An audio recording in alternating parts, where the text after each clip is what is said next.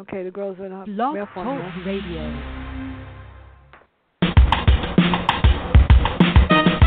Let's get lost in a better place.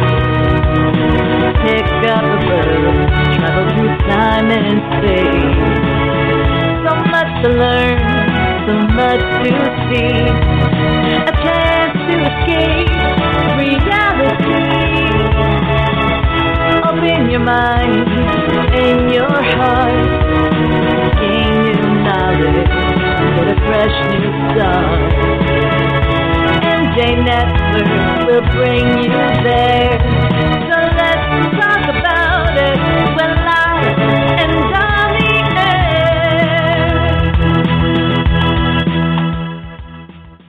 Good morning, everyone. This is Fran Lewis. This is MJ Network. We get the best authors, the best everything on MJ Network. MJ is named after my sister, Marsha Joyce. And today we have the author of one of my favorite books, an award-winning author, Matthew Goldberg is here, the Ancestor. And welcome back to MJ Network. So glad you're here. Me too. Thanks so much for having me again, Fran. I feel like I'm becoming a regular guest, and I like that. Thank you, and I'm glad you're going to be on one of my panel shows coming up. It should be fun. Yeah, I'm excited for that, too. That seems like a great panel. Yeah. As a matter of fact, I got lucky. I'm excited, too, because December 21st, Jeffrey Deaver's coming on with another group of panel authors. Jeffrey Deaver, John Lesquire, Heather Graham, and Alan Jacobson. Nothing good happens after midnight. I don't know why they asked to do it. I'm like, I'm not going to turn them down. So yeah, no, that's a power hitting panel, definitely. A lot of great authors. I'm like shocked too. So on the first scene is really exciting. This really once I read the first scene, couldn't put the book down. So how did you create the first scene? And did you look into cryogenics? I mean, I know Walt Disney, froze his head, and some other people freeze themselves, and I don't think they ever get defrosted. So what kind of research did you do, and how come you decided to do that? That was really scary, but good, though. Yeah. So the first scene, the main character sort of wakes up in the Alaskan wilderness, and he potentially believes that he's been frozen for a very, very long amount of time. I did a little bit of research. I mean, I've already heard about Walt Disney, too. But because the book has kind of a little bit of like a sci-fi supernatural kind of sprinkle on it, I wanted most of it to kind of come from the imagination. So it's almost like there's something innate inside of him that allows himself to freeze. And then it's the mystery of what that really was, that either him or his family, that they have something inside of them that allows them to sustain in such cold. Mm-hmm. That's scary, let me tell you. So I wonder if he was really a person, I wonder how he'd feel after being defrosted. Oh, my God. That was, like, scary. Did he have, like, a mirror with him, right? So what did he think when he saw his face? What did he say to himself? Or couldn't he say anything? Yeah. So he had a mirror around his neck and sort of a journal with a date, and the date says 1898, and that's what allows him to kind of be like, well, okay, was I frozen for potentially 120 years? Yeah. He's in complete shock, but he almost doesn't even have time to kind of let that sink in, because immediately when he wakes up, there's a wolf that's ready to attack him. So his survival instinct has to kick in right away, and he has to deal with that and basically, stave off the wolf and kill the wolf, and then he hasn't eaten, so he has to cook the wolf and eat the wolf. So he's just in sort of survival mode for that first chapter until he's actually able to be like, okay, who am I, and what has basically happened. That is scary. It's almost like having 120 years and then getting amnesia to say who you are. Not really. So yeah. Well, I mean, the tricky thing is that you have amnesia, and you start out as this new person, and then slowly, as the memories start to come back, you begin to morph back into who you are. And for my main character, he was a gold rush prospector, and he did some really kind of bad things to ultimately get the gold. So as those bad memories come back, it sort of changes him as this new person he was trying to become. So he hasn't had a good day, basically. It's been an off day for him.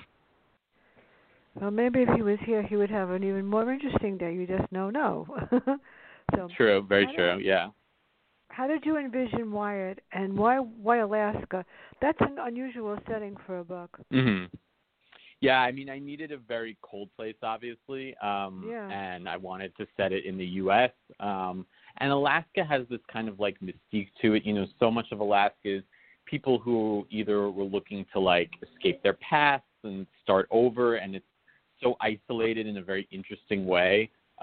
Especially the Alaska that the book takes place in, which was not a real town, but probably closest to Nome, which is all the way up north. So it has this almost otherworldly kind of quality to it, and all of that just fit sort of perfectly. And it was very fascinating to do research about Alaska. I didn't know. I mean, I live in New York City. I've lived here my whole life. It couldn't be more different than Alaska. So it was interesting for the city boy like myself to kind of discover this other place, you know, far but not too far away. Well, when you go take a flashback back, why does he decide to leave his wife and family? Mm-hmm. And then he finds himself in the 21st century, so he has to figure out how to survive too, which is even harder. Yeah, I mean, he has a lot on his plate. You know, he left his family to he was, you know, a prospector, and that was in his blood. So the pursuit of gold is really what he cared about the most, save his family. And his son was also sick. His son runs very cold, and no doctor was able to understand why. So a part of him was trying to find this gold so he could have enough money to get the medical needs for his son. But to me, as an outsider looking in, that's really an excuse. Like, he really was just in pursuit of the gold, and the gold was paramount. And then, yeah, you know, waking up 120 years later, there's so many different, you know, variables that make it difficult for him. You know, he's never seen a car before. Being with him in a washer and a dryer where he doesn't know what to do. People talk so differently. You know, he even using a bathroom, he's like, well, what is this toilet paper? You know, so it's just everything that he's encountering that he has to kind of, you know, double time pick up in terms of, you know, this new world that he's awakened to. Yeah, well, it's kind of hard too. So how come people actually helped him, and what did they actually think about him? Because people weren't that mean. They sort of befriended him. Right. And then there's somebody that thinks he's a little off. Well, he is a little off, but what can you do? Yeah, no, I mean, you know, he winds up in this very small town. It's a real kind of tight community. And I think, you know, with that, it's like they're wary about outsiders, but it's also just like a new person and a new face. So there's like a little excitement with that too. And he sees a man who looks very similar to him. And when he follows that man home and he sees that man's wife and child, he starts to remember his own wife and child. So he almost believes that this man, that he's the ancestor of this man. This man is his, you know, descendant. And the man also is so infatuated with him as well because they look alike. So there already is this kind of friendship and commonality that exists between them. And yeah, I mean, he's treated well at first. You know, the question is, have they treated him too well in terms of what his intentions actually are? Yeah, I know. It's scary. This is scary.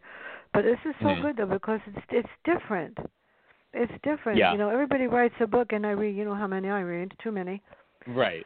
So when I got this one, I'm going like, how can anybody not like this book? And I read some reviews, and I said, like, are you serious? Yeah, I mean it's gotten really good reviews kind of across the board, but the one really bad review that it got was from Publishers Weekly that just like tore it apart for no reason. I know. Yeah, I don't know the answer to that. You know, the book was not an easy book to sell in the publishing industry because it doesn't fit into one genre. So it's you know, a thriller, it's historical, it's literary. It has some sci-fi in it as well. So a lot of the big presses, even though they really loved it, they were just like, we don't know how to market this, and they kind of gave up on it. And then the publisher that I wound up with loved it for all those reasons. He loved it because he was like, I've never seen a book like this before. And my goal as a writer is to kind of give people stories that they maybe haven't read before, to just give them something new. That's exactly the point. And I've had really great responses. from, thriller writers who have never read sci-fi before, who were into it because of that, or who never tried historical before. So I think it's all about really just like trusting that your readers are craving more than the publishers actually think they are. Well, that's the truth, because basically I read so many books, and I just read something yesterday that was really, really good. The author is like 78, 80 years old. Oh, wow. And and the book is really good. It's just that it's like a character in a series, and it's the same character just doing the same thing over again. And I wasn't going to tell her that because she's 80 years old. The book was good, and the main character can be kind of overpowering, but she reminds me of me, so that's okay. Okay. And I felt bad. So Wyatt at times is untamed, and he doesn't hesitate to bam somebody. How come? Not that I blame him, and I was sort of hoping he would help me bam somebody too. To what to somebody? Smash him over the head, violence. Smash somebody. Oh, yeah. Well, I think his primal impulses start to come out. He had to. Yeah. It was survival of the fittest as a prospector in Alaska. It was very different than the California gold rush. You had, harsh terrain. You had bandits. You had all of these sort of, things that could take you out.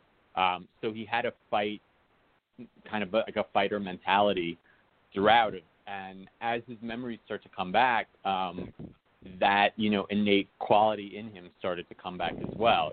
He's a man with sort of a trained pursuit, and that pursuit has always been gold. And anything that's, coming in his way in terms of that, he's going to get rid of.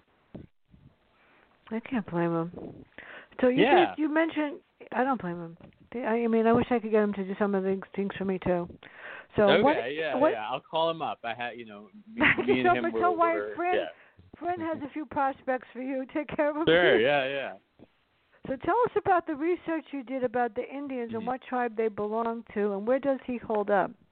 This is really cool. Yeah, so a big part of a subplot in the book is in the town. There's a Native American reservation, and it's a reservation that's really come on, very hard times. They've almost been forgotten about by the town. So there's no industry, there's no job. It's been heavily influenced by heroin and a heroin trade.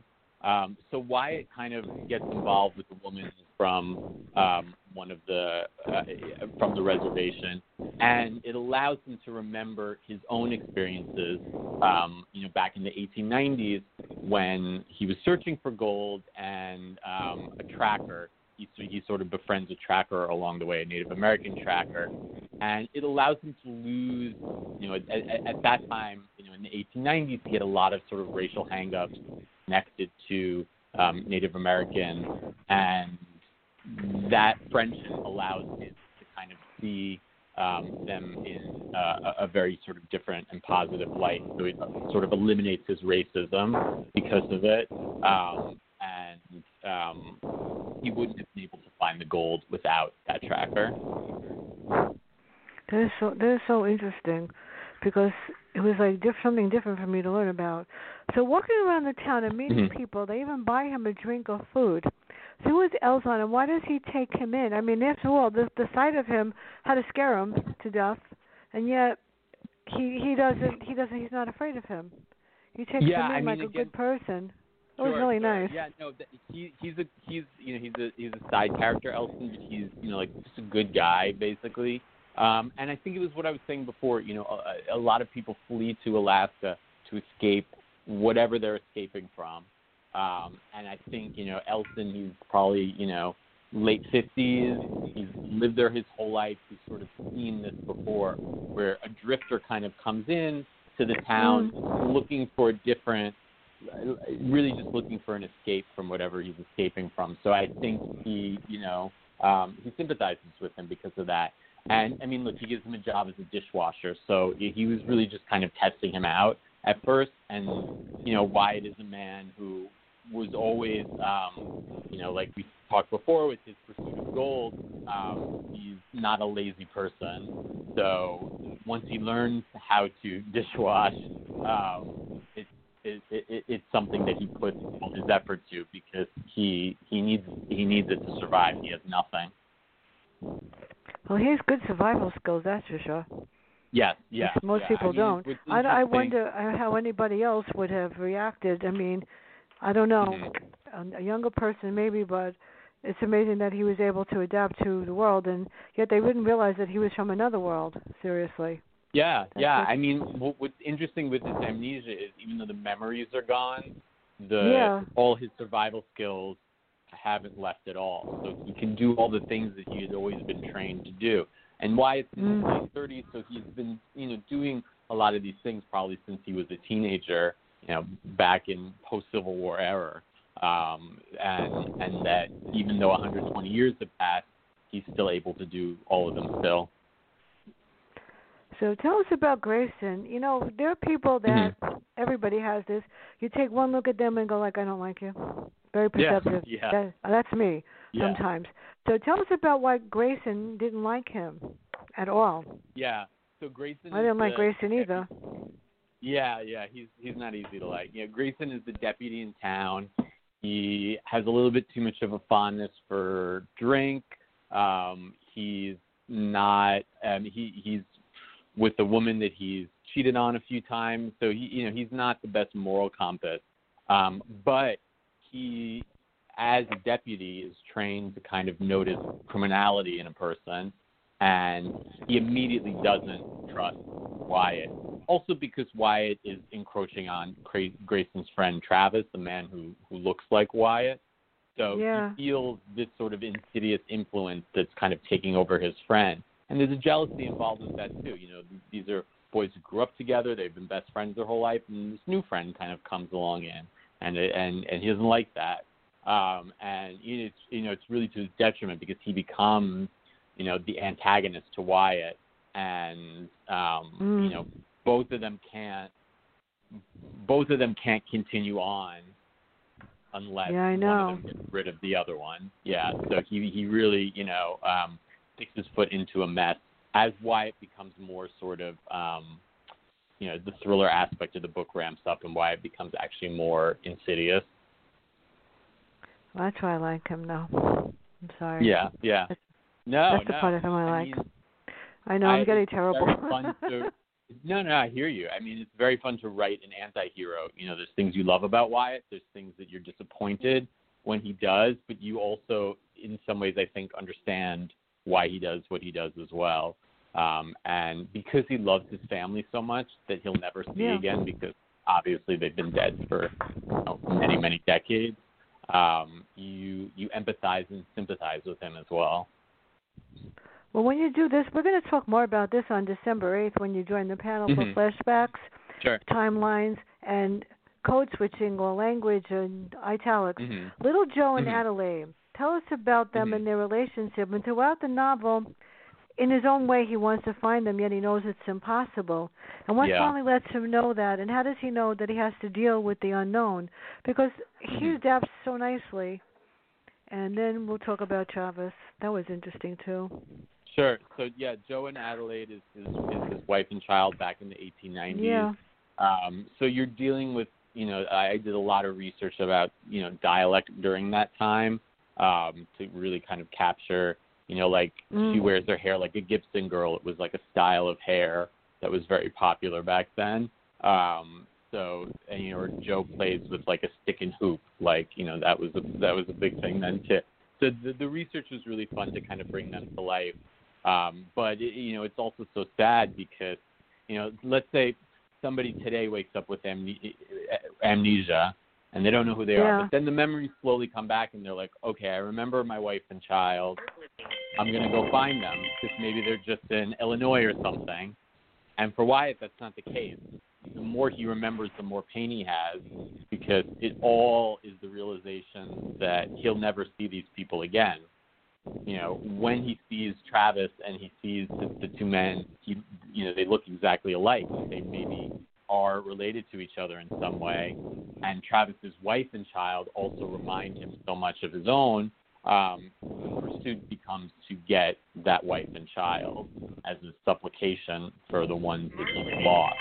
And that's really when the thriller aspect of the novel ramps up, because you have somebody who has good reason. You understand his reasoning, even though there's an element of evil within it as well. So it's complicated. Wow. It's complicated.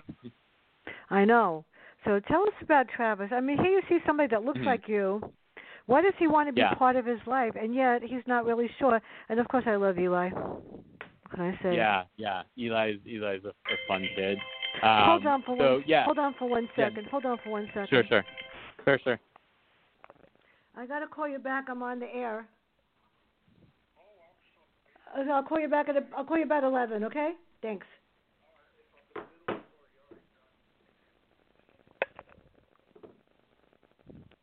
That's my cousin. He's in an assisted living, and he's got COVID. Oh, no. So, so he calls me. Sorry. He's my medical advisor, too. He's a genius.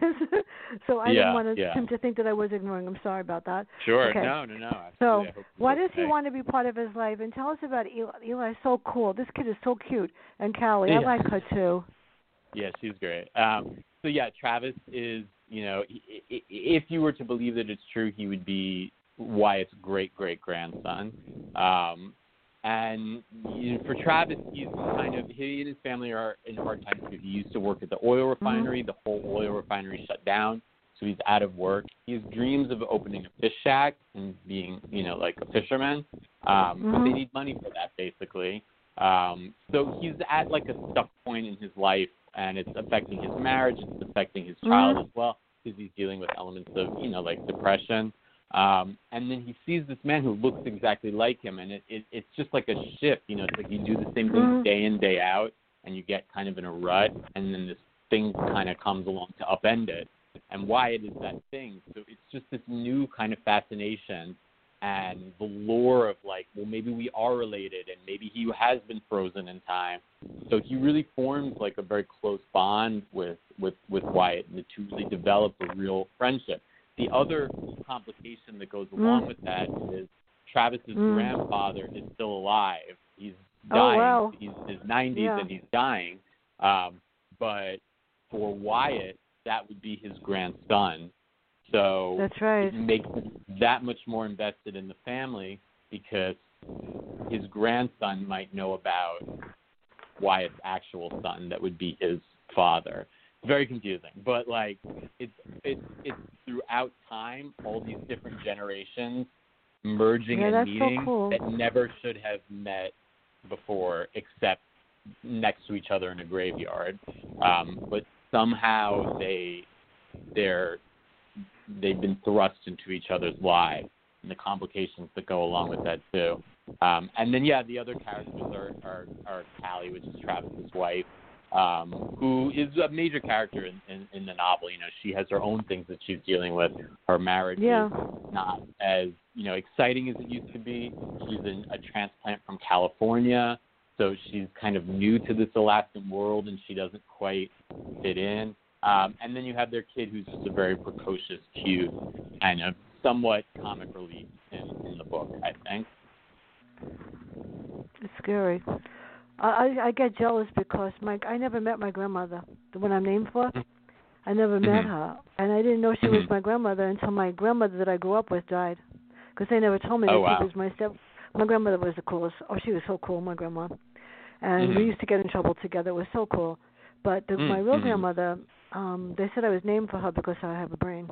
I'm smart. Nice. I look like her, which is not a good thing. What can I tell you? But she was so Wyatt can be violent and yet kind and soft at times. Now, this really threw me. How did he meet Ailyn, and why did they form a relationship? And I said, go Wyatt. That was really cool. Yeah. To think about this book, it's something I'm working on also to potentially be like a television series. So I wanted the sub-characters to have enough about them that they could become main characters as well, if it was to continue on for, a multiple season show. So, we'll see if that happens. But, when I was writing it, that was sort of the intention. So Ailyn, she's a Native American woman who lives in the reservation. She's fallen on really hard times, and she works at the local brothel. So she meets Wyatt that way. He's basically, lying on the street, hungry and frozen, and she decides to kind of just take him into the brothel. When she learns that he really doesn't have money and he has all these crazy stories about being frozen in time, I don't know. I don't really know her actual reason. I think it's probably similar to Travis, who's been doing the same thing day in, day out. She lives in this tiny town. She works at a brothel. Her life is not going well. And you have this new person that kind of just comes in, and she's intrigued by him.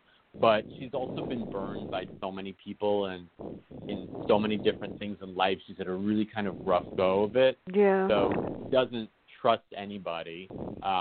But she almost becomes like a caregiver for him in a sense.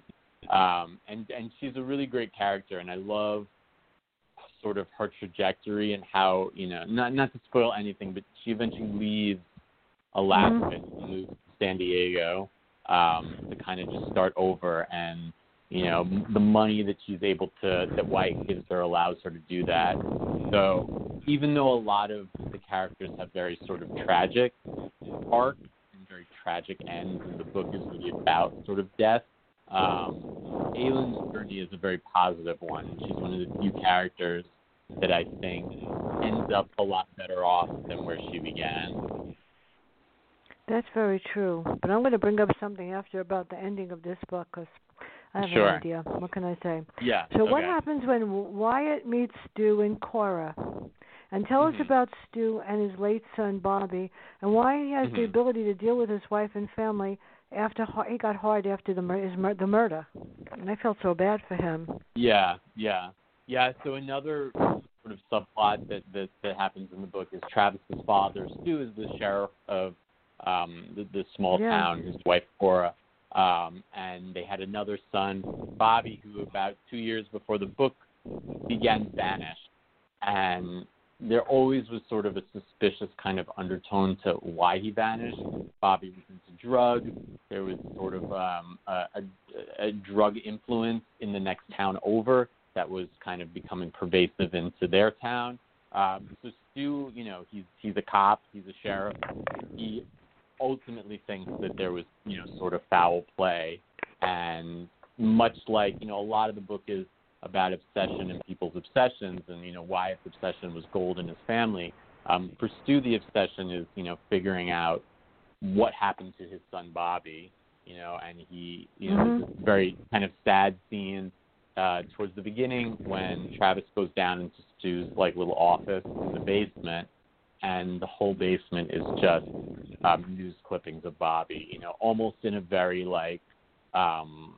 Zodiac kind of obsessive way. Yeah. With different, questions about what happened and theories and this and that. So it sort of has consumed him, and they learn of this sort of evil influence that maybe is controlling this drug trade, and really wound up getting rid of Bobby when Bobby didn't comply. And so Stu's arc in the novel is sort of getting rid of this evil influence in town, not also realizing that his other son is in danger from Wyatt as well. So but he's hardened. He's sort of a complicated character in that way. He's been hardened by life as well. So why does Travis befriend Wyatt? And what does Wyatt tell him he's searching for? Because the two of them become buds. And then he gets hooked on heroin. And this was original because he, all of a sudden, the heroin leads him to dream about the past. He sort of felt better after he got up after the high. So I said, well, you never know. Maybe people need to do that. You don't know. Yeah. Yeah. So, I'm certainly not advocating for anybody to do heroin. But for Wyatt, it's the key that allows him to travel back in his mind. Yeah. And once he sort of at first gets that, and it's like how addiction happens for a lot of people. It either lets them forget about something terrible that they don't want to think about, or whatever sort of their reason is. So for him, it's it's the key that opens the door to his memories, and he gets very heavily under the influence of heroin. But it also allows him to remember everything about his journey in Alaska, to find the gold, and then beyond that, because he never actually found the gold, to remember where it might have been left. And that's when Travis gets very, interested, because he needs money. He wants to open his fish shack. So why not humor this guy and see if he actually may know where this gold is, and check it out to see if they can find it and potentially change his own life. And then also there's just, like we talked about before, he's just fascinated by somebody who looks exactly like him and wants to get a little to the bottom of that mystery. And probably, they say people come into your life for a reason, a season. What's the cliche? A season, a reason, or a lifetime. And for him at that moment, Wyatt has come into his life for a reason, and he's curious about that. Well, for those people that have never read books in two timelines, you made it very simple for me, because you actually dated them. August. Seriously, when I read something and I'm all of a sudden I'm on paragraph 1, and then all of a sudden paragraph 2, I go like, what? How did I get back here? Yeah. Why am I back there? Yeah. And I oh my God! Then I need my graphic organizer for when I was teaching kids plotline. So how did you create the timeline? It says August 18th, 1898 to precisely November 8th, 1898. So you created the timeline. So tell us, I like this guy. I feel so bad. George, and the guy that helped him survive and find the gold. And then there's Soapy, Frank, and Sonny. And Wyatt gets betrayed. So tell us about how you created that, because that's great. Thank you. So, what's very fascinating about the Alaskan Gold Rush in particular, it was such a short window of time. The California Gold Rush was many, many, many years. And what happened in Alaska is, kind of gold was found, and then everybody rushed to get it, and then it was gone. Yeah. So you had just a period of a couple years really to deal with. Wyatt comes at sort of the tail end of it. So he reaches Dawson City, which was sort of the capital of the Klondike Gold Rush. It literally was a place in the late 1890s where you could sit down and there would be gold dust on your chair. Like, gold was everywhere. And then a year or two later, it was a ghost town. They came, they took the gold, and left with it.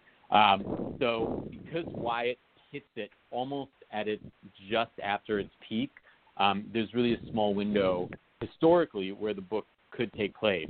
So all the research is sort of factual in terms of what that timeline would be. And the character of Soapy really existed. He was an actual person. He was a former Wild Wild West guy who in middle age decided to go look for gold. And he used to he would tell people he would put money in a soap bar and then charge people double the amount for the soap, with the potential that they might find a coin in the soap, and there never was a coin. So he had kind of like a racket, he was like a con man. So he was in that area around that time, so I thought it'd be interesting to bring a real sort of person. And it was, sort of a fascinating life. And then the book at that point also becomes about, you had a lot of these prospectors who came from the Wild Wild West, and that era had ended 10 years prior, a little under 10 years prior, and they were looking for new adventure. So they kind of just passed along being nomads from that part of America, moving towards, Alaska and that gold rush in pursuit. So the research was really sort of fascinating in terms of that. And I wanted to sort of, I've heard, and it's something I try to do with my writing, where you take the reader by the hand and you lead them through the book. You're not set out to confuse them and give them whiplash and, things like that. Even if you have twists and turns, you want to make sure you're holding them by the hand and leading them through. Yeah. So that was something I really wanted to make sure I did in the historical sections. Well, I did not get confused. Yeah, I followed this rightly, and it made it easier because you had all the timeline, all the chapters in 1898 together. and I didn't have to keep going back and forth, It made it. Let me tell you something. That made it so much easier for me to understand what was happening, because when I'm reading something now. One chapter's one day I go like, oh my God, why are they doing this to me? Root canal's better than this. Yeah, I'm not a huge fan of books that do that, where you go back and forth and back and forth and back and forth. Yeah, it drives me crazy. And the reason mostly is you're always more invested in one part of the story more than the other. Yeah. Sometimes you read a book where they do it and it's perfect, but anytime I read a book like that, I'm always more invested in one part of the story. So I've had some criticisms with this book where people felt that I should have broken that up. No. But if you're thinking about it realistically, he takes a bunch of heroin, he sits down with the pen and paper, and he's literally just writing it out. So it's just this fury of memory that, for hours and hours he writes out.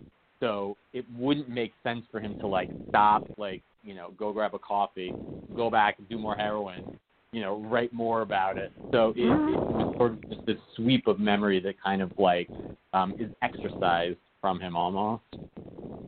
It made more sense to me too, because it made it so much easier. Because when I got done reading that part, I go, well, okay, now I'm going to present. I'm going to see what's going to really happen, and I don't have to go back and say, what is that going to happen? Now this is really cool. Before I forget, my list is in front of me. Monday, I am really honored. D.P. Lyle's coming back with Prior Bad Acts. On the 18th, the author of The Christmas Carol Murders, and Charles Dickens is the main character. On the 23rd, someone we all know and love, John Land, Murder in Season. And on the 30th, another person we know and love. I'm doing this still on the 30th with Dennis Palumbo, because I think everybody needs to talk about fear and isolation during the pandemic, and that was my idea. On the 12th, too, the author of Venturi Effect, and on the 8th, you're coming back for the panel show. Yeah. And on the 10th, we have the author of Saving Grace, and on the 12th, we have another panel show. On the 14th, Tim O'Mara, The Hook, and on the 16th, would you believe, another panel, and on the 18th, another author of another mystery novel. On the 21st, Alan Jacobson, Jeffrey Deaver, Heather Graham, and John Lesquire. Nothing good happens on after midnight. And on the 23rd, this shocked me altogether, Clive Gussler died February 24th of this year, but Boyd Morrison wrote the book with him, Marauder, and he asked for an interview, my last one for the new year, this year, with Boyd Morrison. Yeah, awesome. I was like, oh my God, yeah. They asked for it. And so that's going to end it. And then on January 5th, I have a special announcement. I'm going to play the new released song that my niece is going to have on iTunes, Apple iTunes, Cloud, Spotify. It's called Eat Your Heart Out by Carly Tampin, and it's coming out January 1st. And I'm going to play it on my show at the end of the panel. They're going to hear it, and it's really good. It's exciting. That's awesome. I promised her I would do that. Yeah, she's 19 and she's in California, and oh my God. So, what happens? How does he find out where the gold is, and why does Callie let Travis go with him? That was a surprise. Yeah. So part of him accessing his memory is not just to remember, his family. It's also to remember potentially where he left the gold before whatever happened to freeze him in time. Why Callie lets him go? Yeah, I mean, they've been married for a while. They have a young son, and things haven't been going amazing. There's, all this stress about bills and the future. Travis's grandfather's very sick. He's in and out of the hospital. So I think he doesn't want to stir anything up. She wants to support her husband if he's excited about something. So he often goes hunting in the wilderness, so it's not that crazy for him to go into the wilderness for a day. So I think she's almost just like, do what makes you happy, and, hopefully we find some happiness in the future. So what happens when, this is so sad, Papa has a stroke, and Wyatt wants to be part of it, but Stu wants him gone? That was sad. Yeah, Wyatt doesn't want him gone. He wants sort of the access to that man's memories, because that man's father would have been Wyatt's son, and Wyatt left his son when the son was, a little kid. So just hearing about his son's life. So the problem is the man is dying, and he has his own family. So Wyatt is not a priority in terms of it, and that causes a lot of strife in the family itself. Because they're like, who is this guy? Like, why is he coming in to the hospital room? And for Wyatt, it's just it's almost like any nugget about his child. Unfortunately, what he learns is that his son passed away very young. They don't exactly know, but he was in like a gang fight, and mom was dying. So here he learns finally, the fate of his son, but that his son was probably like a teenager when he passed away, or maybe early 20s, and didn't have the full life that he would have wished for him. So how do we know this is really cool? Because for some reason, Papa and Wyatt have a bond. How come? Mm-hmm. They seem to really care about each other, and Papa really wants Wyatt around. Yeah, I mean, I think like any family has a bond, even if they haven't spent time together. Papa is Wyatt's grandchild, and the bond is that they, the man in between them, the Papa's father and Wyatt's son, connects them. And, here Papa is in his 90s, he's dying, so he's not 100% lucid, but, there's still just like an electricity that exists sort of between them. And I think Papa also gets confused because I think he thinks that Wyatt is Travis. He thinks Wyatt is his grandson, where in actuality he's his grandfather. So when the past is unveiled, how does that change? The truth change about Wyatt, and what is a Barlow? What does he believe that he's a Barlow? That's really cool. Yeah. I mean, once the memories of his past start to kind of all lock in place, he remembers his name, and that his name was Barlow, and that happens to be Travis's last name as well. And there's people in the outskirts of town that are like, well, you have these small communities.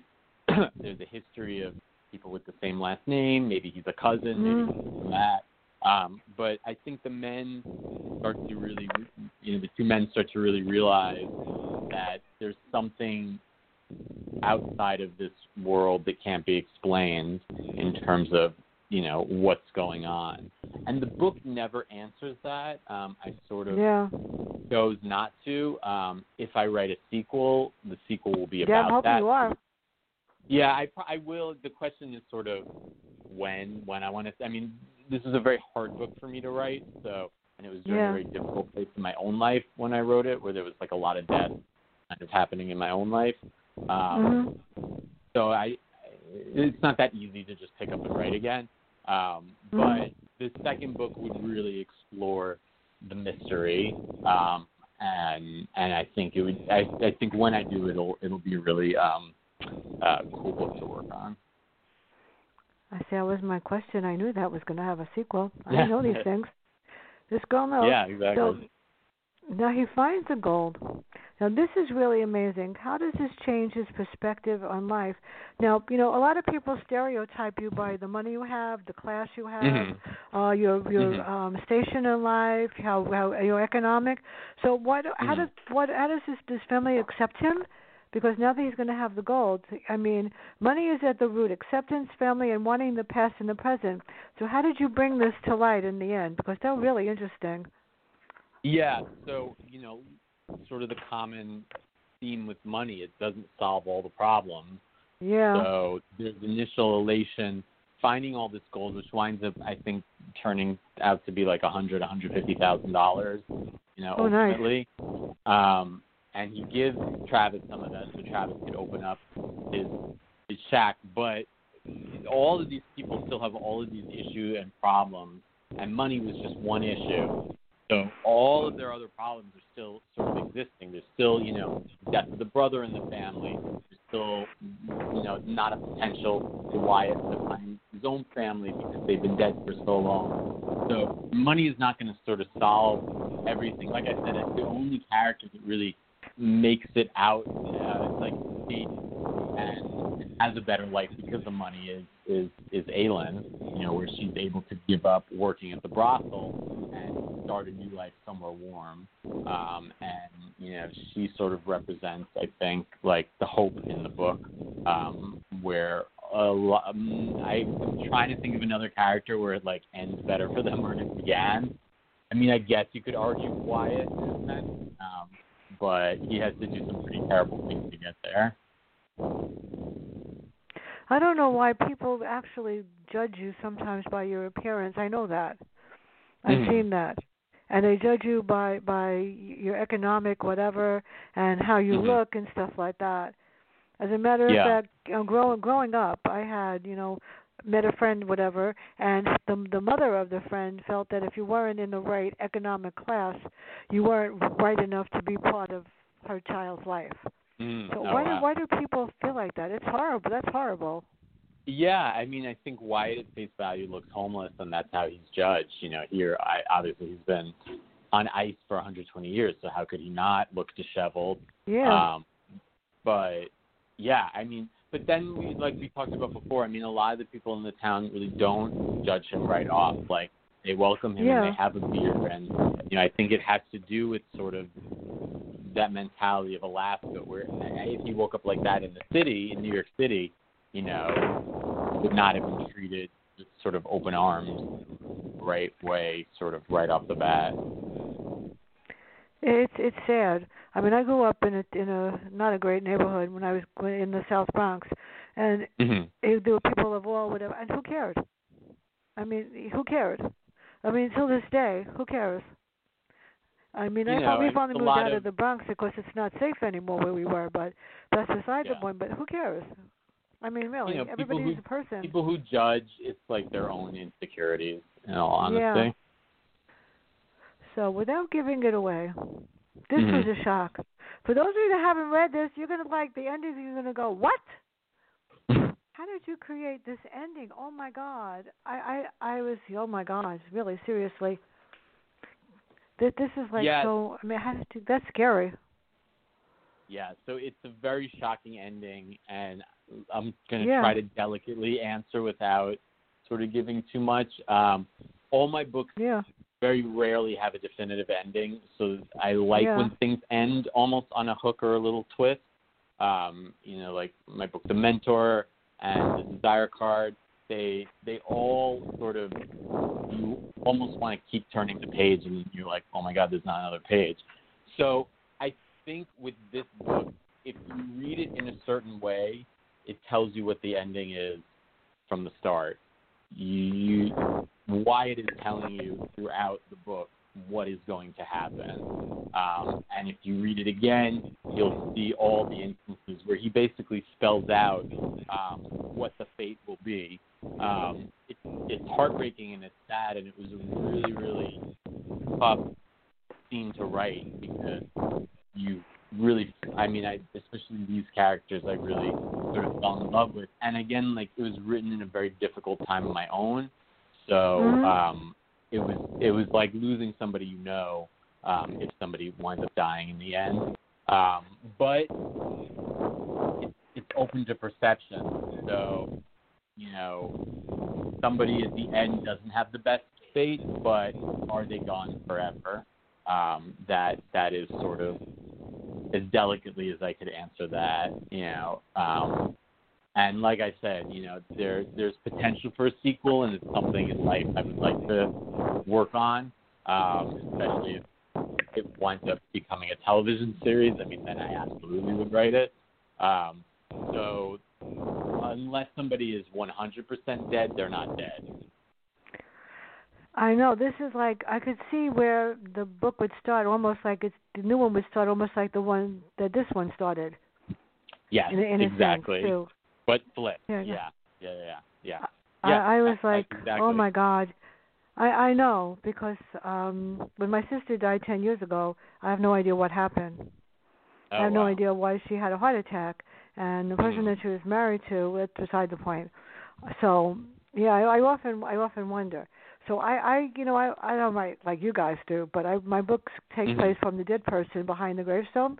So one of my books in my Faces Behind the Stone series, I changed the characters, but she's in it. Mm-hmm. And I had to write it for myself, just to get it off my chest to write it. Of course. And I'm very grateful to my hairdresser and my manicurist, because my hairdresser is my sister, and my hairdresser is my ex-brother-in-law, and my sister, the manicurist is my sister.